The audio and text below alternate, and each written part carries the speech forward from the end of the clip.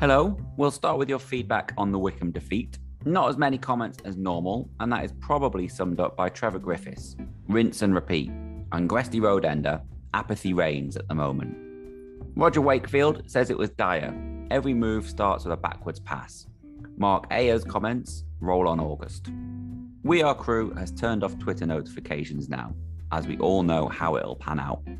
Chris Thompson thinks if you give a team a 2-goal head start, then you'll lose more than you'll win. Luke Bevington thinks relegation is now a formality.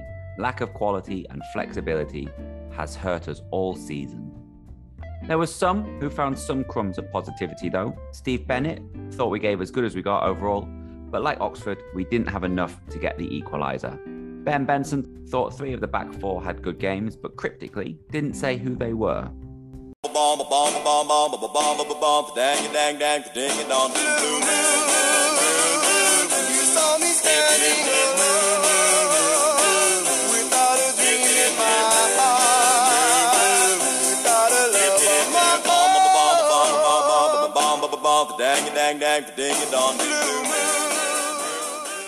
Hello and welcome back to the Rowan Men podcast. Just the one game this week, the home defeat to Wycombe to have a look at. As ever, we have our 3 panellists. They are Steve Davis. Hi, Steve. Morning, Stu. Thanks for having me back. No problem. Steve Dale. Hi, Steve. Morning, Stu.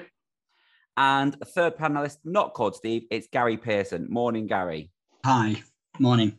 Okay, we'll start then with a rarity this season, an unchanged 11, and Crew was searching for an even rarer thing, a second league win in a row, which they didn't get. Steve Davis, do you want to start us off with just, is this lack of continuity a big part of the problem this year? I think any team that is near the bottom of the league, nobody has got any continuity about them. What I would say in sort of defence of Artel, maybe, there's a lot of players out. I was actually walking to the ground with Alex yesterday, and we went through the players that aren't available, and there's about 9. I think the 2 wing backs are out injured. BC, the 2 Yuanke and the lad from Arsenal. Mika's out, Ben Knight, Kashket. There's probably about 8 or 9 players that would probably start. So I think it is hard to get continuity, certainly within team selections. But it was good yesterday, obviously off the back of a win, to see the same team selected. Steve Dale, I'll come to you. Normally after the game, I'll put out a tweet and ask for people's response on what they thought. And to be honest with you, we're normally looking at about 30 responses for a home game. Yesterday, I received 9 or 10. And quite a few of them are talking about the apathy around the club at the moment. Was that something that you felt at the stadium? Obviously, I'm at home watching it. You're there. Was it evident this apathy is there? Yeah, pretty much. You have got to the stage now where you turn up and you're hoping a fighting performance, for want of a better word, is a bonus. I think what you've said about only receiving a minority of comments compared to what you normally do pretty much sums it up. Football's an emotional game, and I think we are past the point of dealing with emotions now when it comes to it. I know I've lost a lot of interest, and a lot of others have, and I think that's where we're going to be now for the rest of the season until we are finally either put out of a misery or have the greatest run in the history of football, which I think is very unlikely. But yeah, it's a case of inevitability. I think that's probably the best way to describe it. Gary, did you turn up at the ground yesterday expecting anything, or was the result pretty much what you assumed would happen?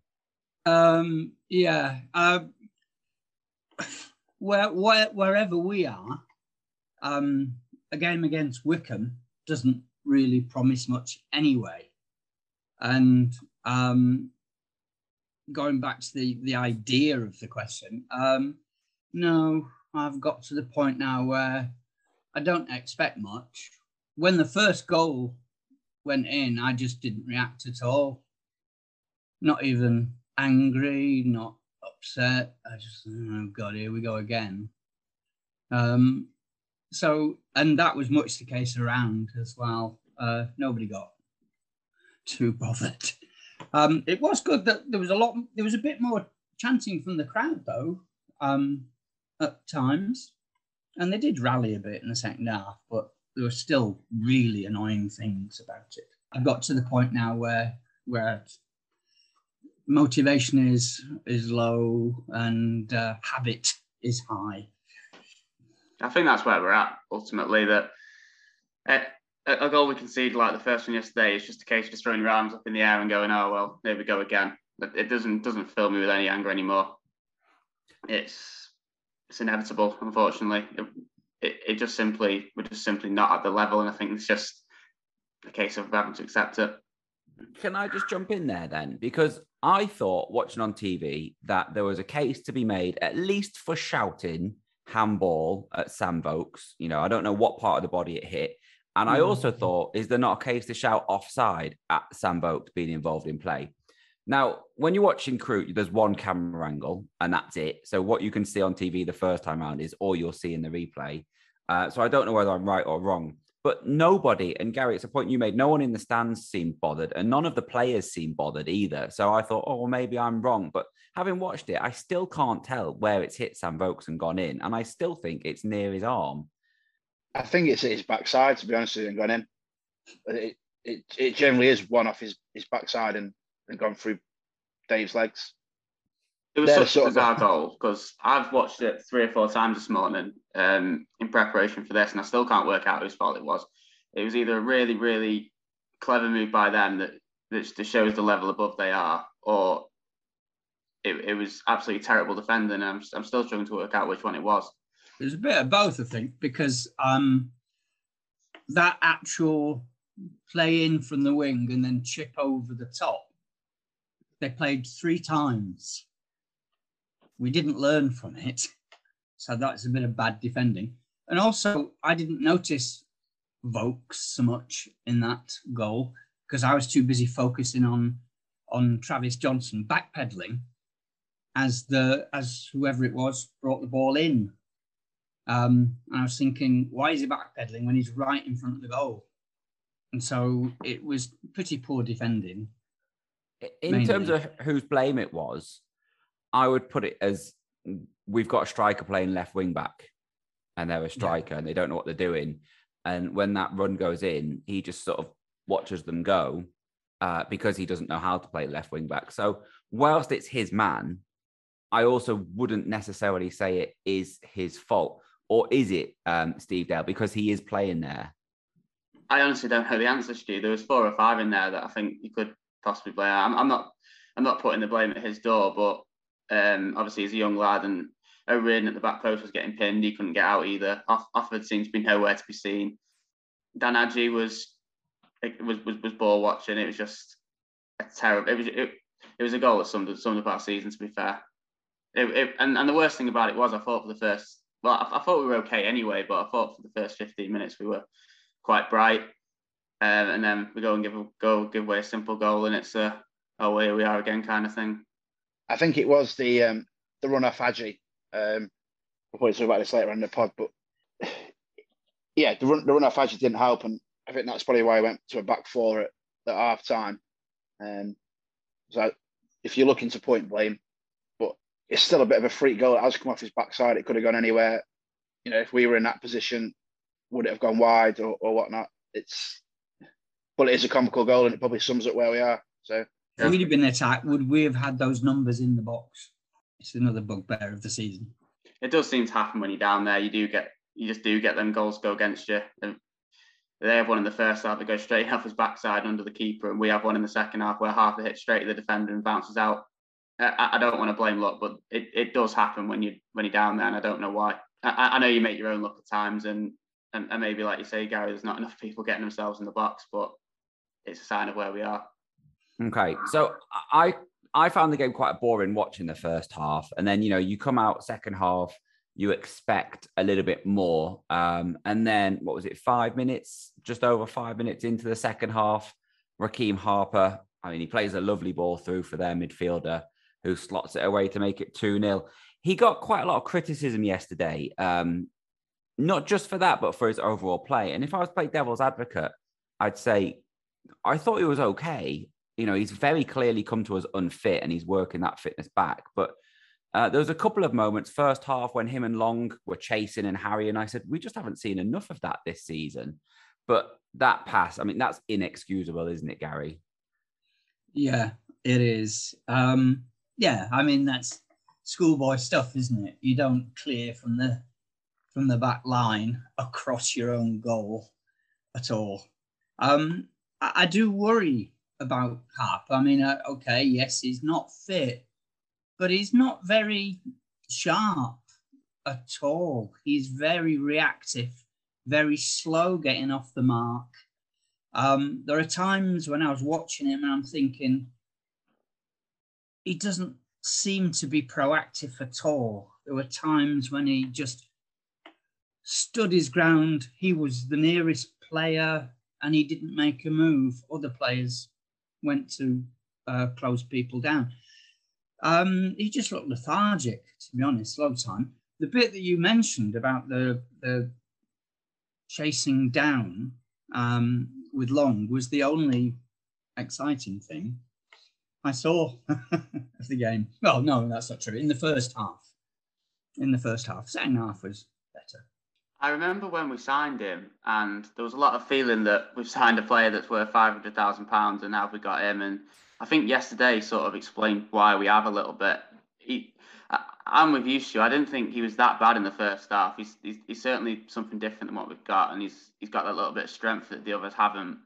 But to me, he looks like somebody who's got ability, but hasn't. This might sound harsh, but he doesn't have the brains to go with it. Like there was times in the second half where he was running down the right wing and he's playing defensive midfield, and you just sort of looking at him and going, "That's your man, mate." You know, he's definitely going to make a career at this level, if not higher, because you can see he's got something. But unless he learns the basic sort of crust of football, that seems to be the case. I think he's going to find himself at clubs like, you know, in Crew's situation more often.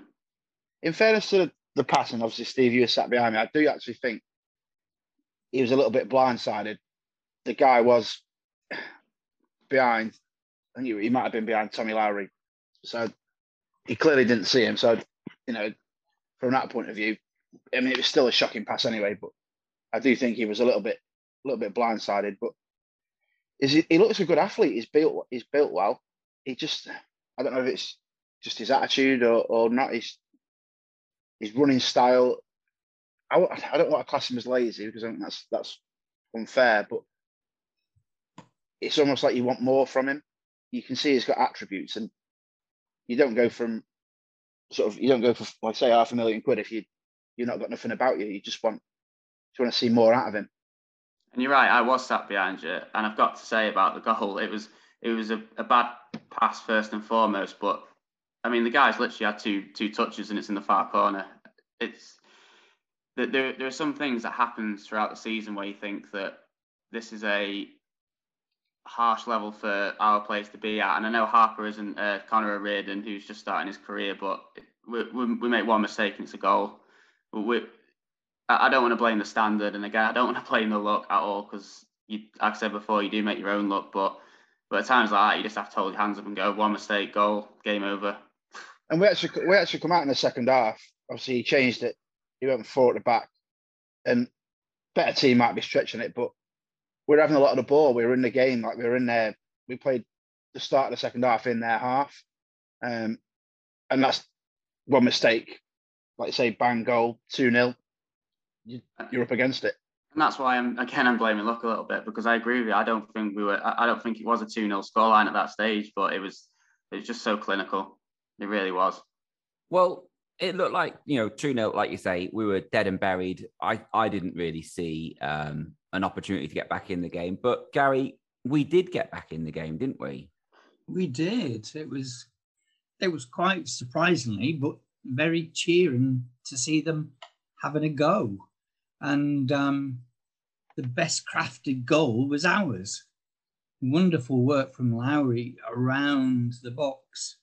But also it got the crowd going as well.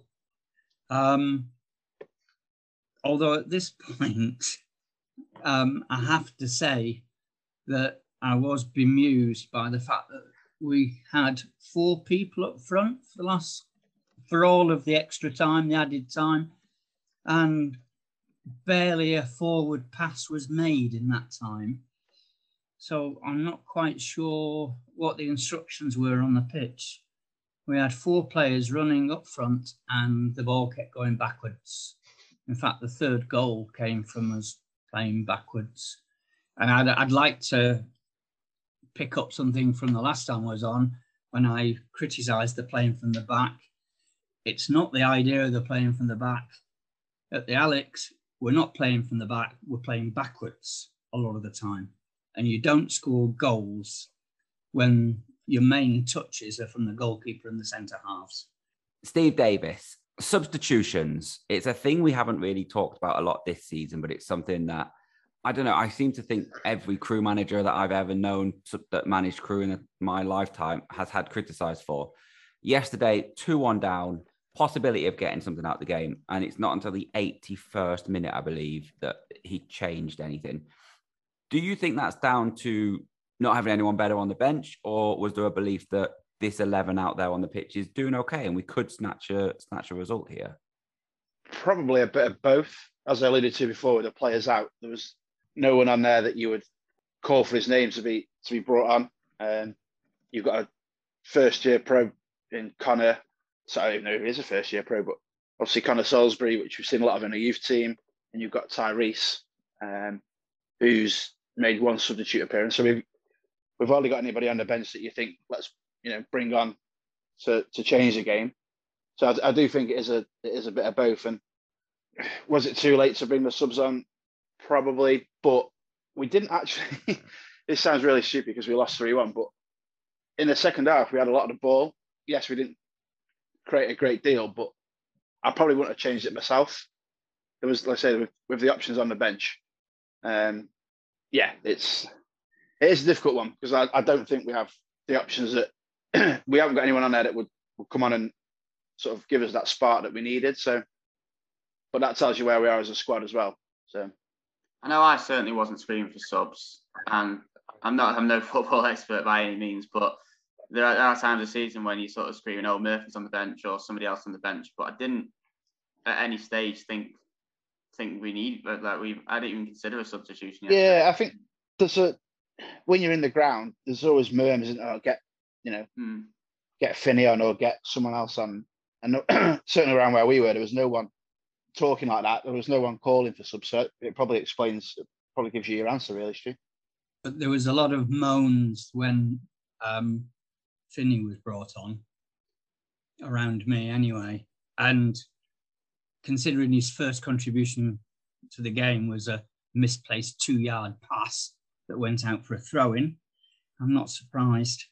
Yeah, I didn't actually mind Finney coming on because I actually think he's better in a 4-3-3 than he is in a 3-5-2. He does generally find the pockets, but he didn't really do anything when he come on anyway, did he? Let's be honest. He knocked it out, and then I think we had that free kick with about a minute to go, and he just smashed it over the back post. So, yeah, I don't want to jump on the insult Ollie Finney bandwagon, but that free kick summed up the season he's having. He's got an opportunity to chip it into the box, edge of the area, looking for an equaliser. And what does he do? Puts it straight out for a goal kick. The most frustrating thing for me was it wasn't unexpected. I don't actually get why he took that free kick. Larry was clearly the best player on the pitch, never mind our best player. Why didn't Tommy pull it in? I don't know. Only they can answer that question, I guess. But yeah, just while we're on substitutions, there was a situation in the second half, and I'm still trying to work out what it was. With the Chris Long going off substitution, the crowd went up a little bit. Did Artell change his mind, or did the fourth official make a mistake? Because it seems to be that Artell sort of insisted that there was a mistake made, but to me it seems a little bit hard to mix up 7 and 15 on the board. So I'm still trying to work out to myself what it was. I hope the fourth official made a mistake and Artell didn't just hear the reaction of the crowd and change his mind, because that to me shows a little bit of weakness almost. Maybe sounds a bit harsh, but I don't know what the other two of you thought. I think Artell would have to be a very good actor to, going by his reaction, I would say it was a mistake. I don't know how the mistake was made because I was trying to work out what number was going to come off that was similar. But I think it must have been an official mistake, going by just watching Artell himself. I know we can all look exasperated by somebody else's mistake, but I think that was pretty convincing, unless he's the best actor I've ever seen. It looked to me like Kenny noticed the number on the board and ran over and told Dave, and then Dave Artell noticed the number as well and ran over and said, no. So, yeah, unless they've sort of managed to get this double act in tandem based on a split second from crowd reaction, I genuinely do think it was the wrong number was put on the board. I don't think he's given up to the degree where he's just willing to go on a popularity contest from the fans' reactions at this stage. Before we move on from Wycombe, then, is there anything anyone wants to add before we do move on to other topics? Yeah, I'd like to bring up the referee. Now, we all know what to expect from Wycombe, but I think that the referee seemed to play right into their hands. And he didn't even seem to be aware that anything was going. Every time I looked at him, while their antics were going on, he was looking the other way, sort of not seemingly aware of what was going on. It was a long time before he spoke to the keeper. And of course, it didn't have any impact whatsoever, but it was almost the last 10 minutes of the game before he spoke to the keeper about messing about. He just seemed totally oblivious to their tactics. And, we don't need to give away an advantage, but that referee was certainly an advantage to Wycombe's style of play. I certainly think I don't actually think he had a bad game in terms of decision making, but Stockdale was sort of slowing the game down from the first half, really. And I think a sharper referee would have probably certainly had a word of him earlier than he did, that's for sure. But that is Wycombe's game, isn't it? They've made a habit out of that, running the clock down. So, like I say, it was no surprise, but I think he should have stamped it out earlier, in fairness. I've got no personal problem with I've got no personal problem with it. I do on a entertainment side because it's the most boring thing you can do, but it's not as much the time wasting that's the problem. It's like Gary said, it's the fact the referee let it go.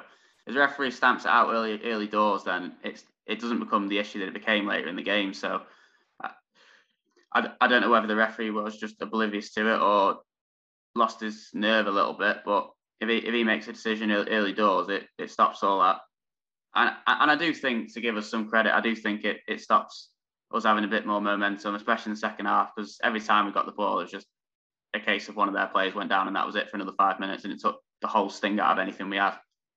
Yeah, like I say, they are, as much as they are in the playoffs, aren't they? But I wouldn't want to watch that every week from them if I was a Wycombe fan, if I'm honest. But they get the job done, don't they? So. Okay, let's move on then from the Wycombe game and have a little look at the games coming up this next week. But before that, we'll have a little look at the women's team who were in action on Sunday away to Cheadle Town.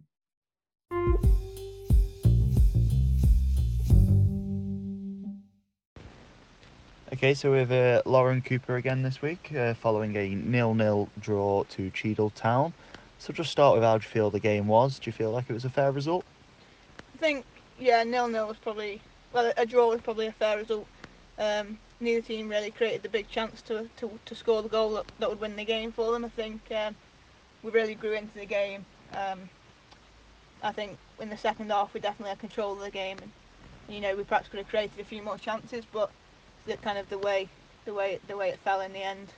It seemed to be, to me, quite a stop-start game with quite a few injuries to players and different instances really where the game took forever to restart. Do you feel like that affected the way you guys played? Yeah, I think in the first half, it was quite free-flowing. We had an injury to our keeper who luckily managed to play on, so we didn't have to put anyone else in goal. But then in the second half, the opposition made it very stop-start. We're going down with cramp and kind of injuries and stuff, and there almost seemed to be a stoppage every 5 seconds, which obviously played into their hands because I think they were playing for the draw. The manager was kind of happy with the draw, whereas we weren't. We kind of wanted to win. Okay, and obviously big game coming up next week, league leaders in Merseyrail. What do you take forward from this week, and how are you going to approach this upcoming game? Yeah, I think, every game's a big game now towards the end of the season, but next week especially, playing the league leaders, we know what they're like. We played them at home. We've got to travel to their place, try and get a result. They're a good team, they're a good outfit. I think from this week we take away our performance of, we got a clean sheet. We can always build on a clean sheet. Big week of training and see what happens next Sunday. Okay, brilliant. Well, all the best for the upcoming game, and I'm sure we'll be speaking to you again soon. Thank you very much.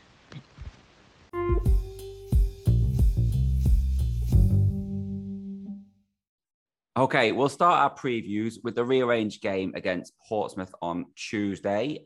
Guys, we haven't got Dr. Andy back on, as it was only a couple of weeks ago that we spoke to him, so it's all up to you. What did you make of the postponement the first time round? Were any of you on your way to the game before it was called off?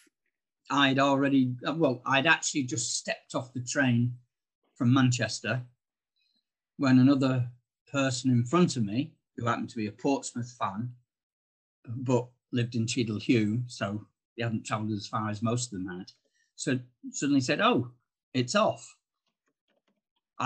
which was really exasperating. The timing was fantastic because I had literally just stepped off the train. I'd been checking my phone all morning to see if there was any notice of the possibility of it being off, because we've got a bad record in this from previous years. So yeah, I'm pretty pissed off.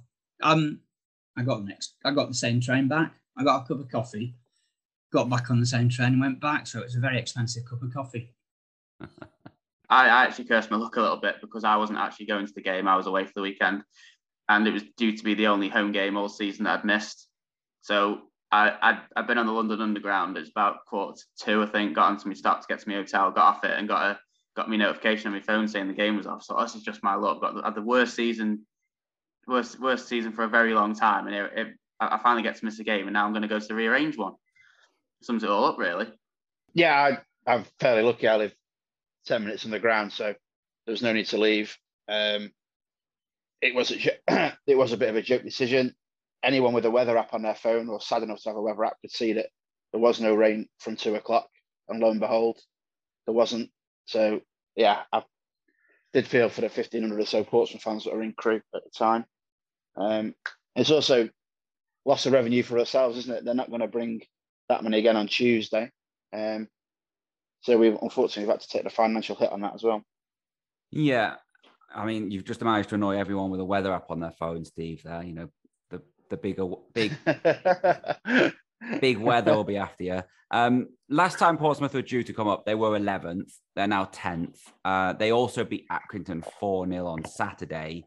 But they are going to be up here without Marcus Harness, who is one of those players that always seems to score against us. So it's going to be a tough game, isn't it, Gary? Oh, yeah. The big question is, can we get enthusiastic about going to it? It's going to be a big game. They are in a position that we seem to have some relative success against. Success, of course, here is relative. So in other words, we might not lose as heavily as we do to some teams. I don't know. It's difficult to get motivated enough now to even think of a prediction for the game. We'll lose, but I'm not sure by what score. Go along with that, Steve Dale? Yeah, I don't know what it is about Portsmouth. Every time we play them, I always seem to get a bad feeling. And I'm not really sure why. I think it's just because they are, in my opinion, one of the league's serial underachievers. And every time it seems to be in this division, you think, oh, they've got a chance of going up this year, and they never actually do it. I'm totally on the same lines that I think we'll lose, but I don't know what scoreline either. It'll just be a case of, I just hope that we're in the game for as long as possible, like I always do. They are in a pretty decent run of form as well, aren't they? So that doesn't really bode well. One thing I would say about staying in the game, and this is where we are, which is nothing to be celebrated. We have sort of since Accrington, I think we played Oxford and we stayed in the game as long as we could against them. We somehow went and won at Cheltenham, but we were in the game yesterday till the 90th minute. And like I say, maybe it is where we are, but it's nothing to be celebrated. But I think it is about staying in games as long as we possibly can. Because if you're in the game, anything can happen, really. And I think that's worth mentioning, Steve, that right now, that if we're being honest, the squad probably on paper isn't good enough for this level. That's it might say again, it might sound harsh, but it's probably reality. So right now, I think that's, if we're being honest, that is what we can ask for to be competitive. And I think at least in the last few games, I know we beat Cheltenham last week, and that's worth mentioning anyway. But I think as fans, that's what we can hope for the rest of the season. I think if we do that, then we can at least take some positive somewhere. Like I say, then there's no Portsmouth fan preview this week, so we'll jump straight on to Sunderland. Steve Dale, you mentioned before we started recording, you're going, and this has been quite a negative pod, and I'm going to carry on with the negativity for a second, but you're going simply because it's a new ground and you're not sure when the next chances will be able to go there as Crew fans. And that's it, yeah?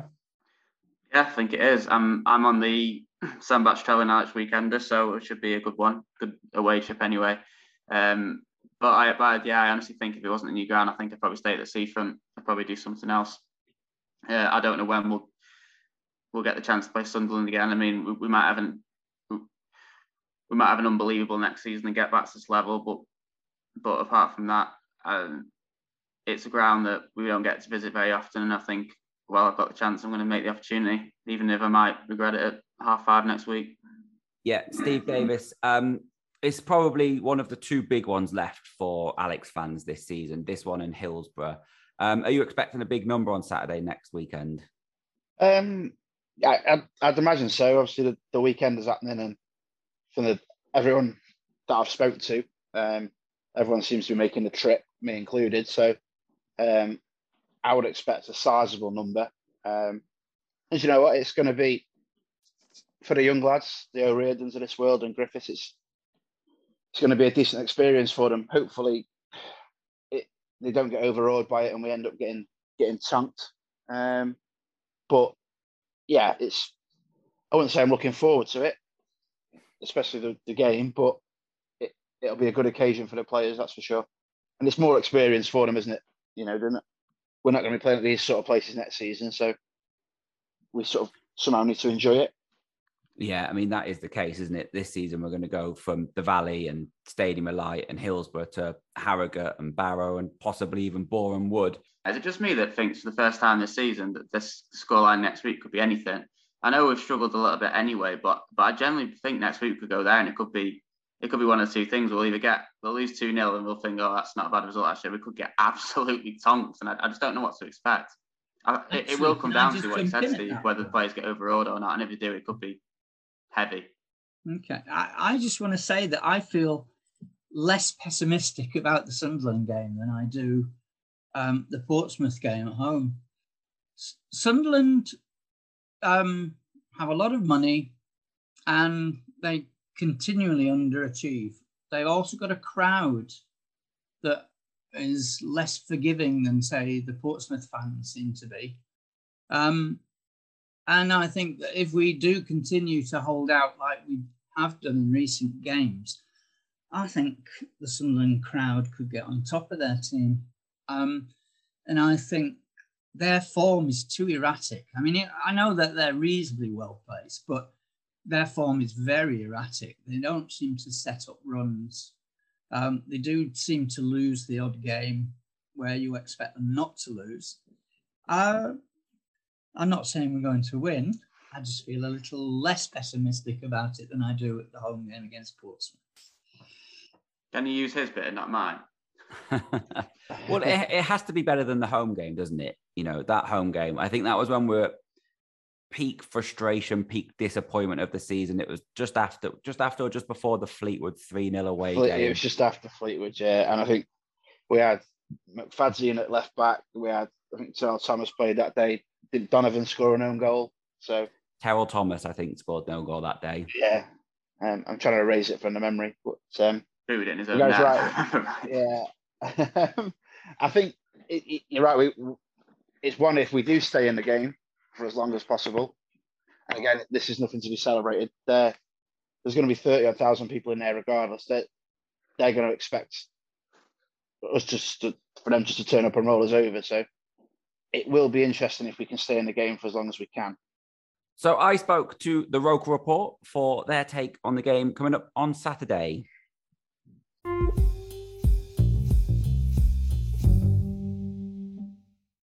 So I'm joined now by Gav from Roker Report. Always nice to have you guys on. Hiya, Gav. Hiya, how's it going? All good, thank you. So we'll start with the game against Crewe in October. It wasn't much of a contest, a 4-0 Sunderland win. At that stage, you guys were second in the league and possibly looking up. Yes, flying. Unfortunately, things haven't been quite as great since then, but October was a long time ago now when you think about it. I mean, this season's just flown over, hasn't it? But that game, yeah, we were pretty convincing, and at that time, Sunderland were convincing. We were in a good run. I think actually that game, if I remember rightly, was right before our first big slump of the season. So it sort of took a downturn after we played Crewe. That's when it started to sort of go downhill.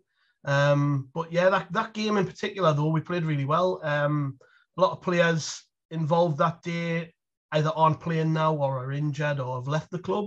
So things have changed quite a bit since then, even just for us. I think I'm just looking now. Aidan McGeady played. Aidan O'Brien played. Callum Doyle played. Tom Flanagan played. Luke O'Nien played.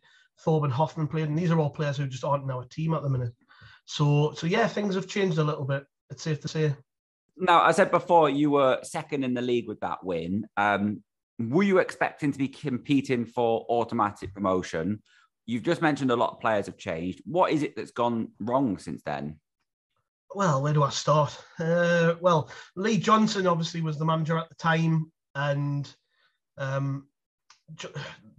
Johnson had this thing which has followed him from Bristol City, where he goes on these streaks of wins and losses, and I think that reputation was inevitably his downfall at Sunderland, unfortunately, and it might, in hindsight, seem a bit unfair because results haven't really improved since he left. But when you look at it, I mean, that was a real high point for us in the season when we played you guys. We were second. We'd been on a run of 4 wins in all competitions, so things were going pretty well. And then you look what happened after that, and yeah, the form was poor. We didn't really have a very good October and into November at all. We lost against Charlton, like I said before, but then we also got hammered away at Rotherham and Sheff Wed, and then lost in the cup to Mansfield. And yeah, things started to take a downturn from there. But Johnson stabilised us towards the end of November, and then into December we had a couple of decent results where we battered Morecambe at home and we beat Plymouth, who were a promotion rival. So we were still in that sort of top 3-4 mix. And then at the turn of the year, we beat Doncaster, and then we beat Sheff Wed 5-0 at home. Sheff Wed were in there. They're actually above us in the table now. And that put us top of the division. And basically, since the turn of the year, it hasn't been great. We've won since the turn of the year just 2 games.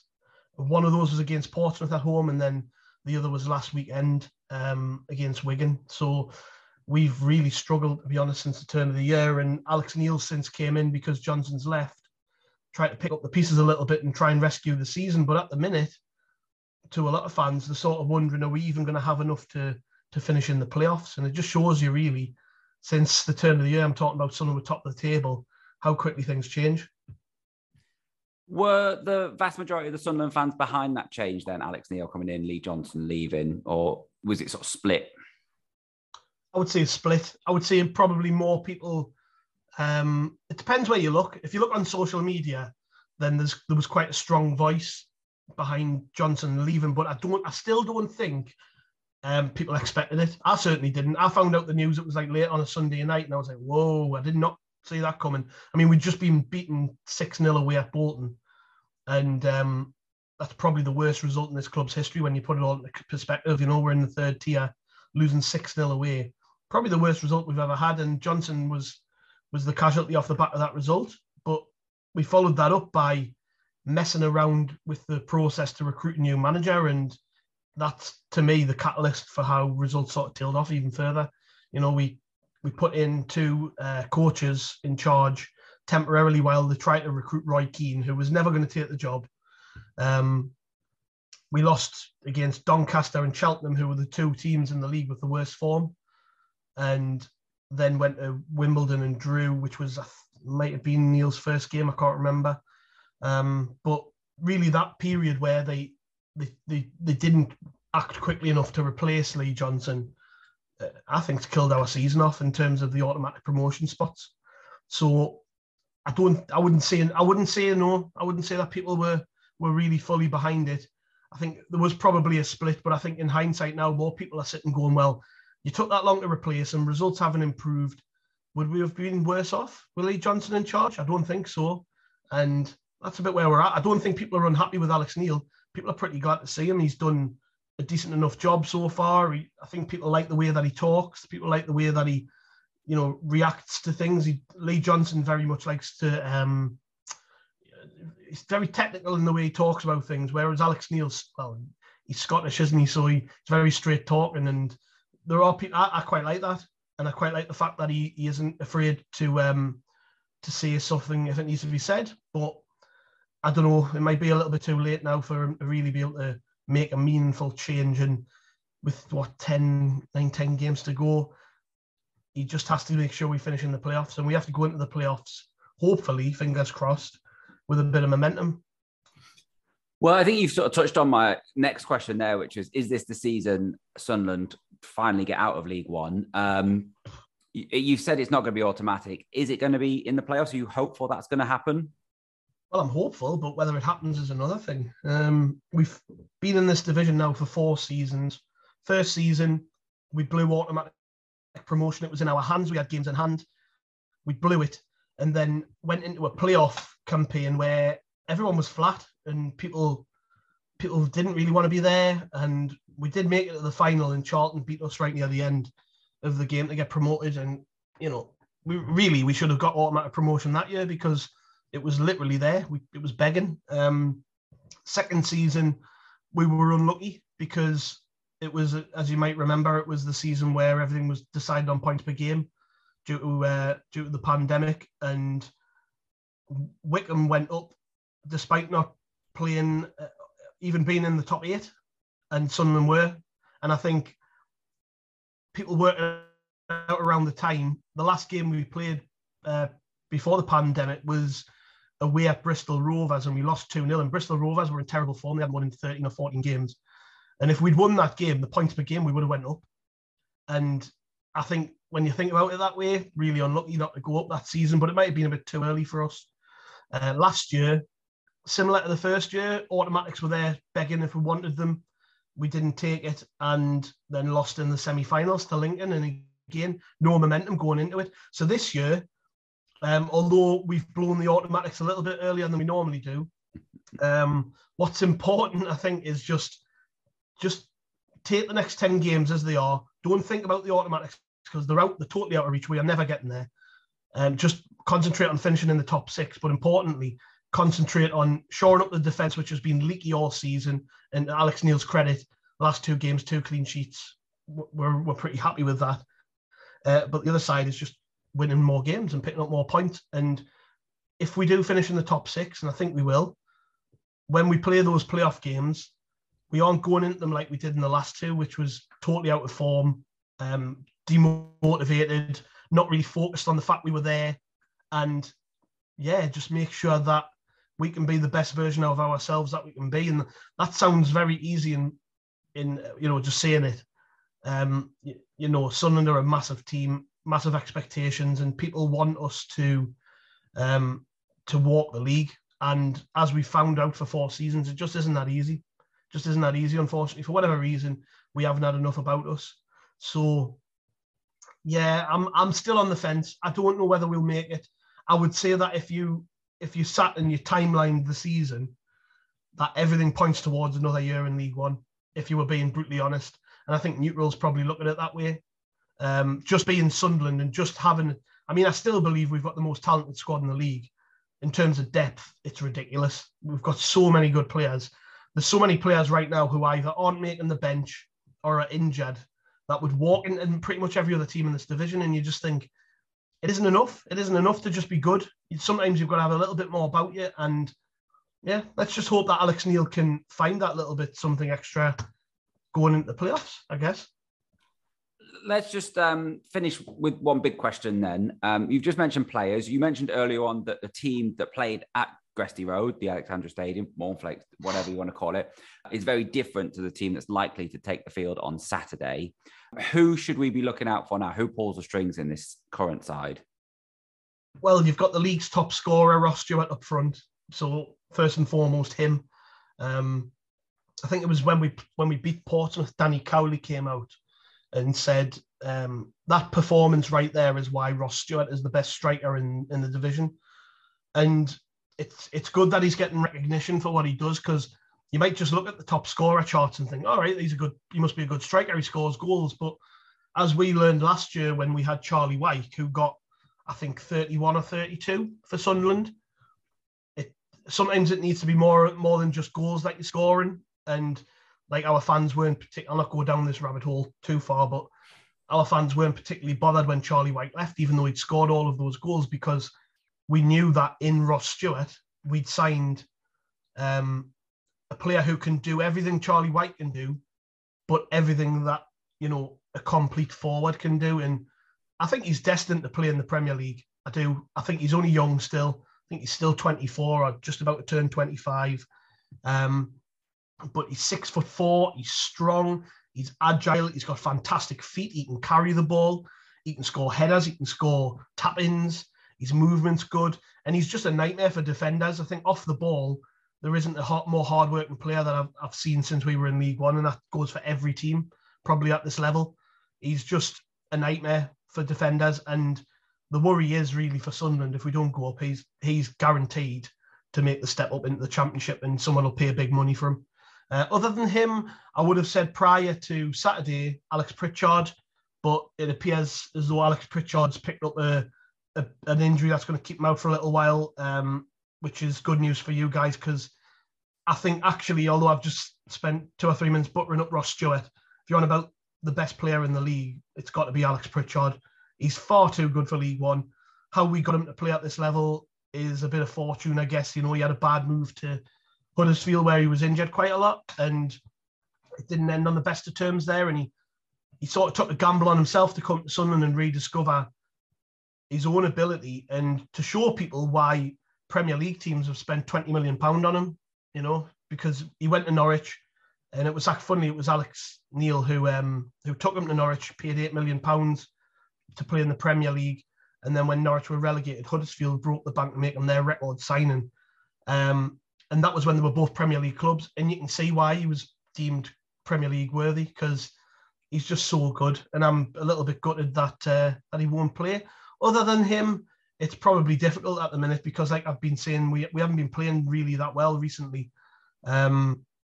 We've made a signing from Fleetwood, a centre midfield player called Jay Matete, who we paid a lot of money for, considering we're a League One team. I think it was a £600,000 or £700,000 signing for this kid who's 20-year-old and being talked about as a potential Premier League midfield player. Apparently Premier League and Championship teams were in for him, but it was only Sunderland who would pay the money, because it was quite a big fee for such an unproven player. But he came straight in and shown exactly why people think so highly of him. He's the best comparison I can make, and people might laugh at this, but the best comparison I can make is he's very similar in his style and the way he plays to like an N'Golo Kante. I'm not saying he's anywhere near that standard, because obviously N'Golo Kante is the benchmark for the top class elite level water carrier. But Jay Matete is that player. He's 5'8". He doesn't look very big. He's slight. And then you watch 2-3 players struggle to take the ball off him. He bullies them physically. Aerially, he's probably the best player in the team. Very good defensively with the ball in the air, and very good passer of the ball. So I think, it all depends on whether Sunderland's defence can remain resolute. Gav, I'm going to let you go, but just before I do, can I get your score prediction for the game at the Stadium of Light Saturday? I think we'll win. I do think we'll win. I don't think it'll be a barnstormer. It'll not be like the game in October where we ran away with it. We're just not in the same place right now. But I think I'll go for a 2-0. I don't think Crewe will score. Gav, thank you for your time. Thanks very much. Cheers.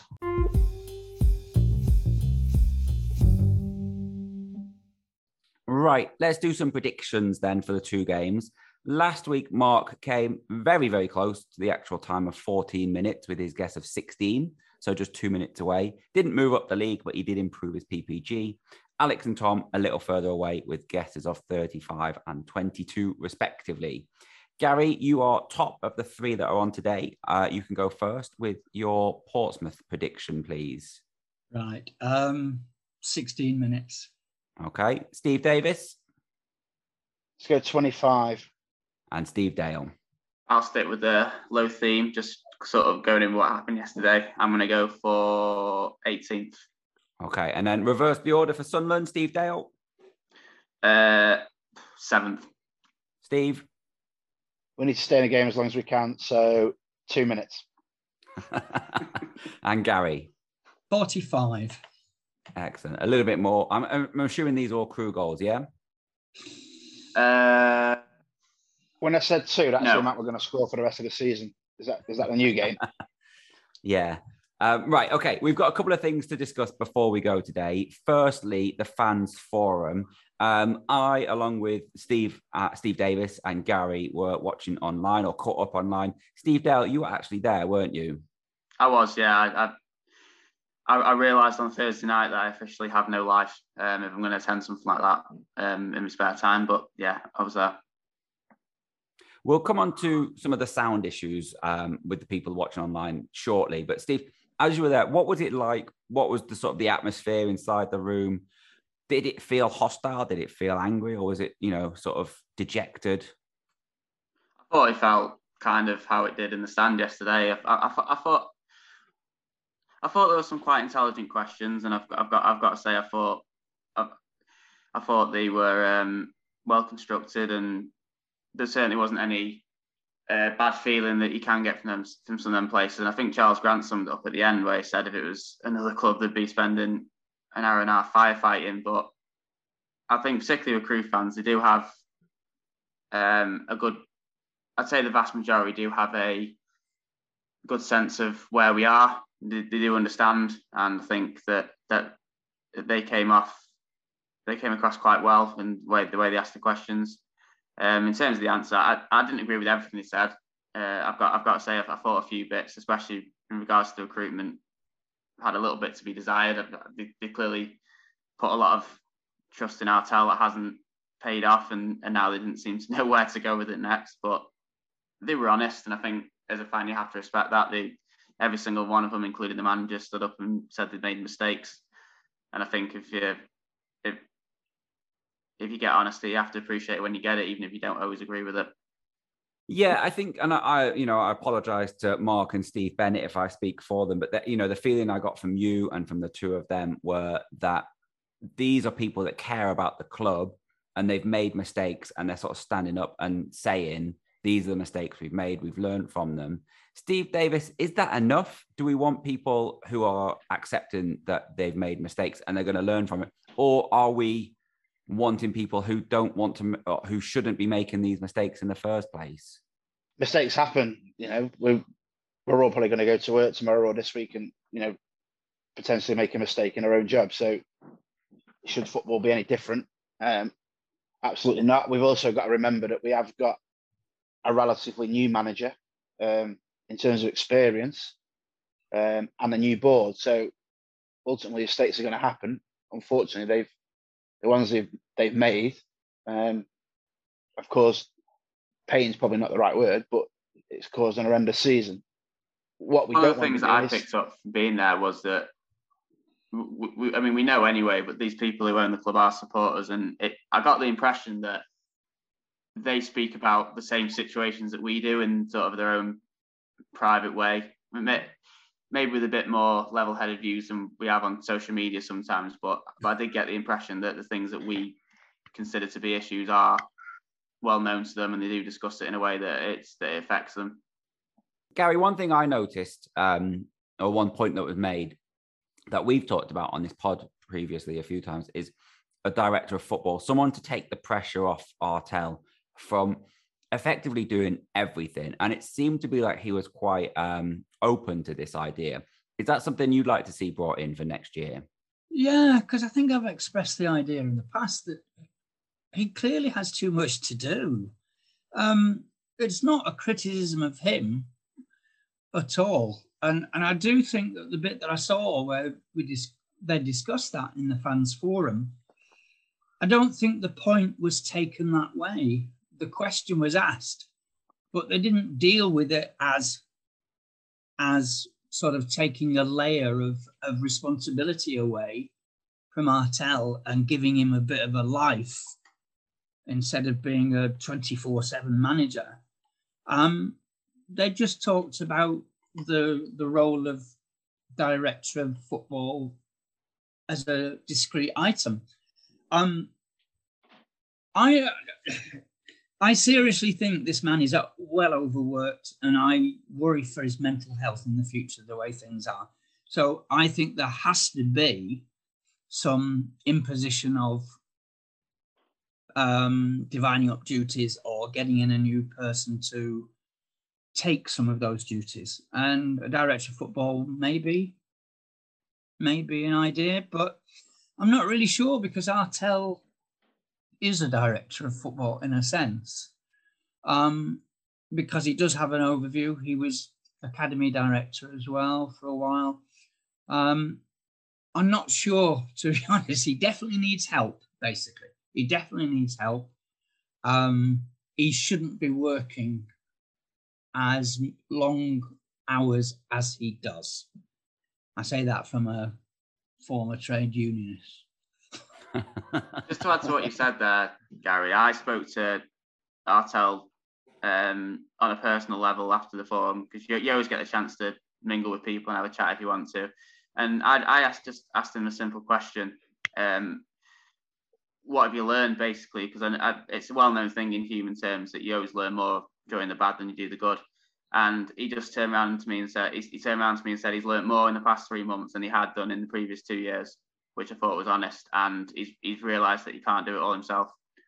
And I think that's a big learning curve for the club more than anything else, because while Artell cares and clearly got the passion to do all that work, if he was to be replaced tomorrow, say we've got to be 25-0 against Portsmouth on Tuesday, for example, and another manager's come through the door, they'd have exactly the same issues. And I'm not sure under any circumstances that's sustainable. You might question his tactics, you might question his recruitment methods, but while you've got them restrictions, you're always going to have the same issues. And I think it's something for the club to address, and they need to have in place by next season, because it's not going to do anybody any good. It's this whole idea, as was mentioned in passing, about people on social media crashing down on him. We are a developmental club, and that we know that applies to the players. We don't expect our players to be perfect, otherwise they wouldn't be here in the first place. We know that they're going to grow and they're going to develop, or hopefully grow into better players. The same has to be true for Artell as well. A lot of people keep saying stupid things like, oh, if he was in business, he'd be sacked already, blah, blah, blah. But no, business is not stupid either. The point about development is you learn from mistakes. If you don't notice that there are mistakes, then there's something wrong. So at least he actually can see that there are mistakes. The club allows him to make mistakes, and thankfully the fans that were at the forum, it appears, were also able to see that he could make mistakes. We can't expect perfection, and we shouldn't expect perfection.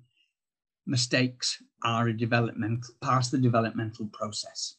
I just basically wanted to make the point that sometimes you don't always get a fair reflection on social media, and I know we've defended the manager quite a lot in time, but there was a question in regards to recruitment and about Brexit, and I've noticed that that's got quite a lot of negative publicity, and I think it needs to be pointed out that you can only take so much from a tweet. It was actually quite an articulate answer in regards to Premier League clubs not loading out young players like they normally do because they've got to stockpile them compared to recruiting from abroad, and why that was important and where our recruitment market was. And all you see on a tweet was Brexit makes it difficult. So I think we need to remember that what you see on social media and what someone says isn't always reality. It was an articulate answer about something that just mentioned the word Brexit. It's happened already this season. You know, the Sheffield Wednesday, the Real Madrid of League One. And, you know, that throwaway sentence is a terrible soundbite, but the actual interview is explained. So, yeah, I think that's a good point, Steve. Just to wrap up on the fans forum, as much as I really, really appreciate the efforts of the club to put these things online, especially as an expat supporter, the sound was a little bit reminiscent. I don't know if you remember back when we started this pod and there was the friendly at Nantwich, and it was either facing the sun and then the sun went down and it was pitch darkness. So, yeah, we can all learn from mistakes, as I'm sure people would say about this podcast as well, possibly. Steve Davis, I'm going to come to you for our final point for today's pod then. There was an announcement by the club this weekend in line with International Women's Day on Tuesday this week coming, and EFL's Women's Weekend, that the club have announced their partnership with the Her Game 2 movement. That's something you're happy to see? Absolutely. Women's football's on a rise. Obviously, Sky have got involved with the WSL. I can see that the Alex are now promoting, or they do promote, our game or the women's game. We talk about the women's game on a pod, so the more interaction with that, the better, I think. And I don't think it'll be too long before the Gresty Road Beach, as we call it, will be hosting women's football. Yeah, from what I can see, from what I know about the Her Game 2 campaign, it was set up by a group of female footballers aiming to tackle sexist abuse at games. So, you know, anything we can do to support that, Steve Dale, in whatever way that is, that's only a positive, isn't it? Of course it is, yeah.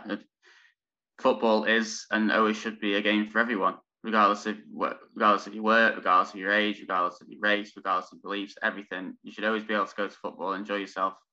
It's as simple as that. Yeah, absolutely. Something I 100% echo. You know, race, religion, gender, sexuality, any of these should not be a prerequisite to you going to a game of football. And I'm going to repeat myself, something I've said on here a few times, and I've said it online a few times. If there are any women listening who support the Alex and would like to come on as a panelist, please do so, because we are a very male-heavy podcast, and that is only because the people that put their name forward are men, not women. Can I just come in one small point about that? Of course. Yeah. Something that annoyed me and annoyed my partner, who is also a season ticket holder, that the announcement of the women's weekend, it was in pink. You know, what century are we in? You know, it's an announcement about women, so therefore we have to do it in pink. I've got to admit, I didn't notice that, but it's a very good point you raised, and we do need to move away from them stereotypes. Yeah.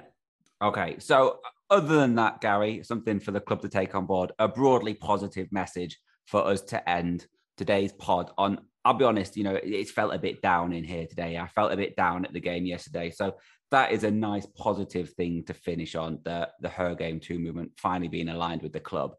Yeah. Right. So let's finish there. The next pod could be out on Thursday. Producer Dave has pulled a blinder with what I hope is going to be our next guest. We're due to be recording at some point this week. Until it does happen, I'm not sure I'm going to believe it will happen. If it does, we'll announce who it is on Wednesday and release the pod on Thursday. Until then, though, Steve, and Gary, thank you for coming on. Cheers. Cheers, Steve. Thank you as ever for listening. We'll be back, like I say, fingers crossed, on Thursday. If not then, Monday. Until whenever that is, goodbye.